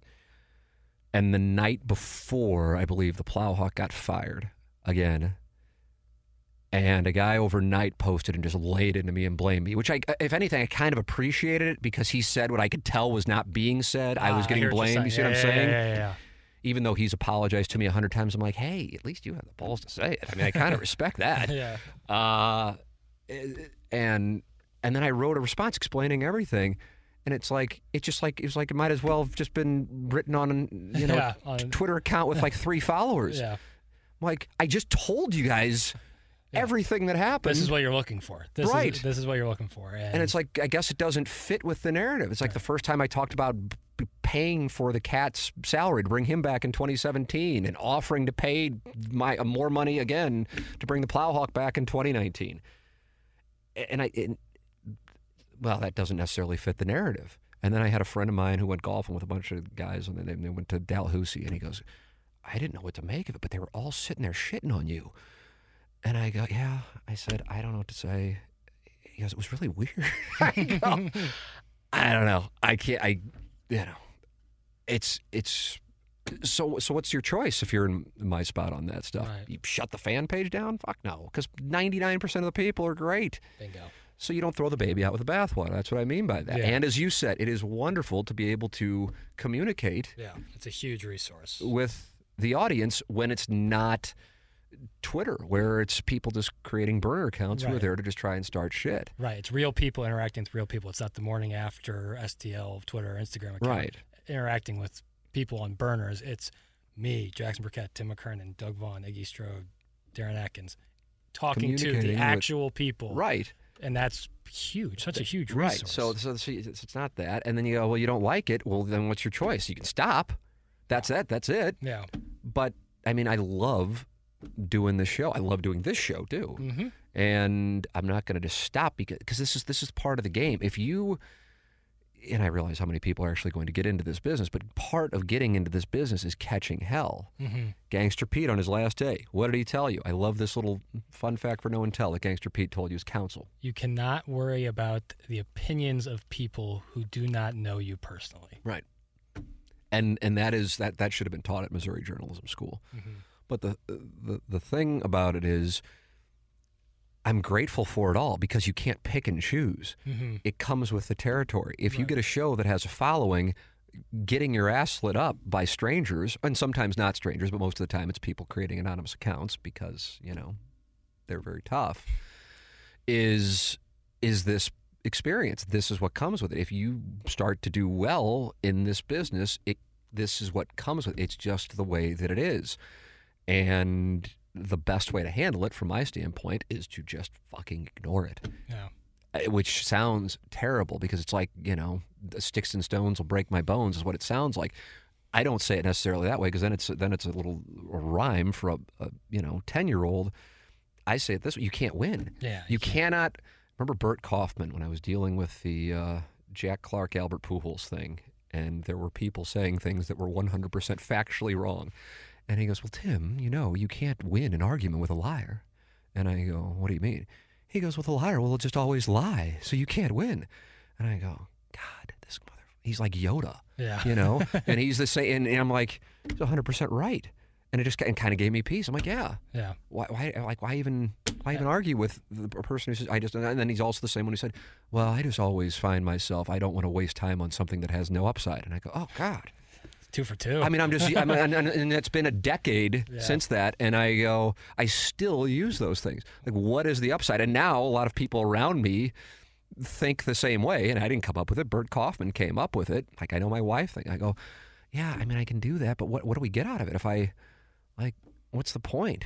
Like, you're going to get that rush of gratification for doing it, but who fucking cares? Like, I'm going to get a one-liner off on Twitter? What am I going to do with that? We're going to pay the mortgage with that? Fuck off. Right. And it could end up damaging 100%. in the long run. So, yeah, I heard something very similar what Bert Kaufman said on a TV show is, like, you can't argue with, like, bad people or liars because they'll take you down to their level and they'll beat you with experience. And so there's no point of even doing it. You know, you can't win. You're exactly right. There's nothing that you could say out there. People are going to be like, well, there it is, you know, victory, you know, give you a check mark. It's not how it works. You just let it. Well, the people who celebrate that are also the people who are still at that same kind of level. Right. Oh, do you see how, like, troll used to be a negative. Now it's considered a positive. You see how badge of honor. The Florida Gators account trolled the Florida State account. I go, wow, that's nice. Wow, that's incredible. But I've said this about two people who I know, and we've talked about it a little earlier in the podcast, Joe Buck and Artie Lang. Joe, have you seen that segment? I mean, you were 11 when it happened in 2009. I've seen a picture of, like, the screenshot. You really ought to watch that segment on YouTube. Holy shit. Joe couldn't win, not because Artie's quicker than him. Joe's quick as fuck. Right. Joe couldn't go down where Artie could go and play. And that is my analogy for Twitter. Yeah. How do you beat a burner? Yeah, exactly. You're not playing on the same field. Who gives a shit? Yeah, it impacts in no way. But here's the thing, and that's why I keep saying you're so dangerous, because you're learning all of this stuff, not just from me, from Doug, from some great people around this building. Absolutely. At 24, to kind of go, yeah, I might not necessarily. This might not be the way I necessarily feel, because a lot of it is human nature to resent it and want to respond. But you know from people who have lived it, and you have the demeanor to be calm, to listen to that, to not engage, because even though you may want to engage, you know, because you've been told there's just there's no upside. So you handle it the right way, which I would imagine most people at 24, not because people at 46 are better, but just because I at 24 would have. You're more impulsive. 100%. And trust me, there's been time where, boy, would nothing be sweeter, but you're right, instant gratification. Exactly. There's no. Write the email out, don't hit send. Yeah. I can't speak enough of write the email out and don't hit send. Yeah. Big advocate of that one. And that was one that I've now since seen people talk about, and I didn't know at the time. But to just, if you want to get it out, get it out. Right. But then don't allow it to take you down. So, with regards to the fan page, I think people keep telling me, oh, you have burners on there, and you guys don't, you talk about not letting burners on there. I mean, we'll do as much of a check as you would like us to do, but I don't. For me, with it, if I'm going to be reading things that are negative, I just don't read it. That's the way I handle it. So now when people go, oh, I know that, like, Gary Pinkus, I just don't read it, and I go, oh, he's full of shit. There's not a doubt in my mind he didn't read it now. Now I kind of, because number one, it's going to be negative. Yeah. And like I was saying with, like, the analogy with KG and O-Town, for example, if you're going to buy in when it's good, then you got to buy in when it's bad. Right. So that's number one. And then number two, the people who are saying it, and they're not doing anything wrong. I mean, when we're sitting here pontificating on Missouri football, we don't know what the fuck's going on. Right. We just don't. Right. We're not. And we're giving our surface level opinion of watching it on television like the other people, but there might have been an injury. There might have been, who knows? So he also would be reading the opinions of people who don't know. But you can't be mad. If anything, you should be grateful that they're fans. And that is how I would describe myself with reading stuff about the show. But if I know it's going to be negative, why would I? Right. And it has zero impact on the show. Right. Like, why would I then subject myself to reading something that's going to be negative or something that's just a false narrative? So I don't. But you want people to be engaged. The moment people don't give a shit is the moment you have a show that is going to be on life support and then eventually will die. So that's why I keep going to. It's the cost of doing business, and I am comfortable with it. Do I enjoy it all? No, but I also recognize it's the cost of doing business. Do I enjoy paying my mortgage? No. Do I like having a house more? Yes. Therefore, I shall pay the mortgage. Yep. And that is how I would describe the analogy to the people who haven't necessarily been in this spot. And many of you have the same set of circumstances with your careers. Plenty of things that you probably don't like or people you don't like, but you just have to navigate it. Our shit just plays out in public and then has been written about like it's a soap opera. When in reality, it's just motherfuckers are just doing a show, and it isn't as dramatic as it can get written about. Yeah. But that's Randy Carricker. Were you in the studio today when he said that? Okay. Yeah. He was in there. I think Carrie might have been in there, and Rocky was in there as we were going in to do the 101 show. And he goes, minus Boom and Boom, he goes, everybody in St. Louis sports media is just like a good person who doesn't cause any drama and is really never. And I go, yeah. And I said, I would tell Dan Caesar that when he would call. I go, Dan, you think that there's something there, and in reality, it's just guys who probably should have majored in something different when they were 19 or 20. Who are now just fucking off in St. Louis, I mean, it's nobody's like, really looking. It's just not as titillating as. It's not this reality TV right. shows. It can sometimes we walk in, we never hang out with each other, and we all, I think, support each other. Yeah. And if one got fucked with, they're fucking with all five. Mm-hmm. But in a professional business like this, it's an office that we're grateful to be at, but we're just doing our jobs. It's not all that tittillating. I suppose that kind of ruins it by saying it, but it's just not. Right. So, I'm grateful. That'll be my overwhelming theme. I know I'm going to die. I think it's healthy for me being a fucking mess to have a death clock because it'll motivate me.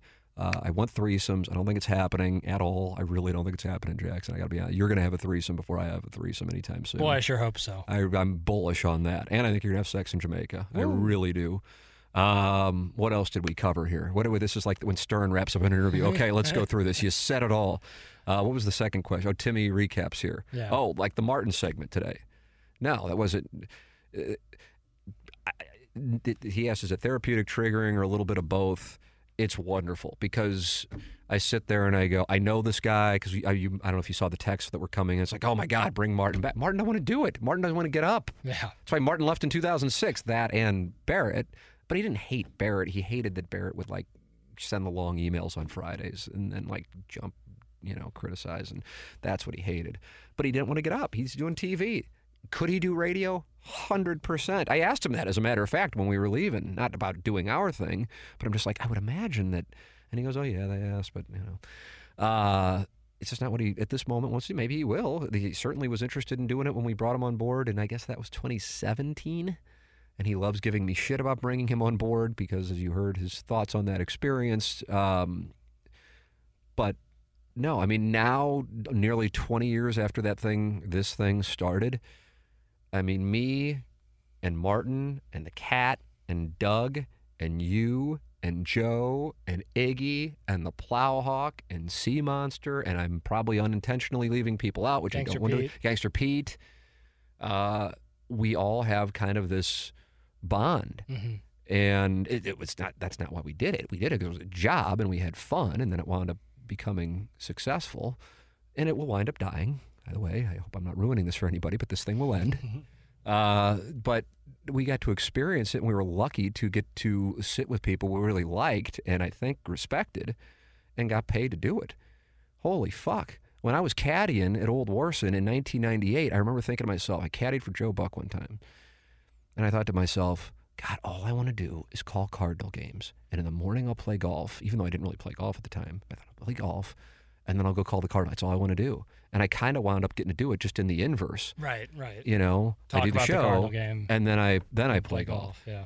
If it ended today, that's why I'm not saying it as a brag. I'm trying to convey gratitude because I'm sure a lot of people would go, God, you guys are so lucky you get to do this. And if any, that might be where some of the anger comes from, out of envy that we get to sit around and fuck off and clearly not do a lot of work, on the front end of it. But I am incredibly grateful that we had 2 decades of it. So if it ends in, if today was the last show, and I don't say that for effect, it's just that's where I am. And so sitting there with Martin is a reminder. I'm like, God, I have worked with some talented motherfuckers. Oh, yeah.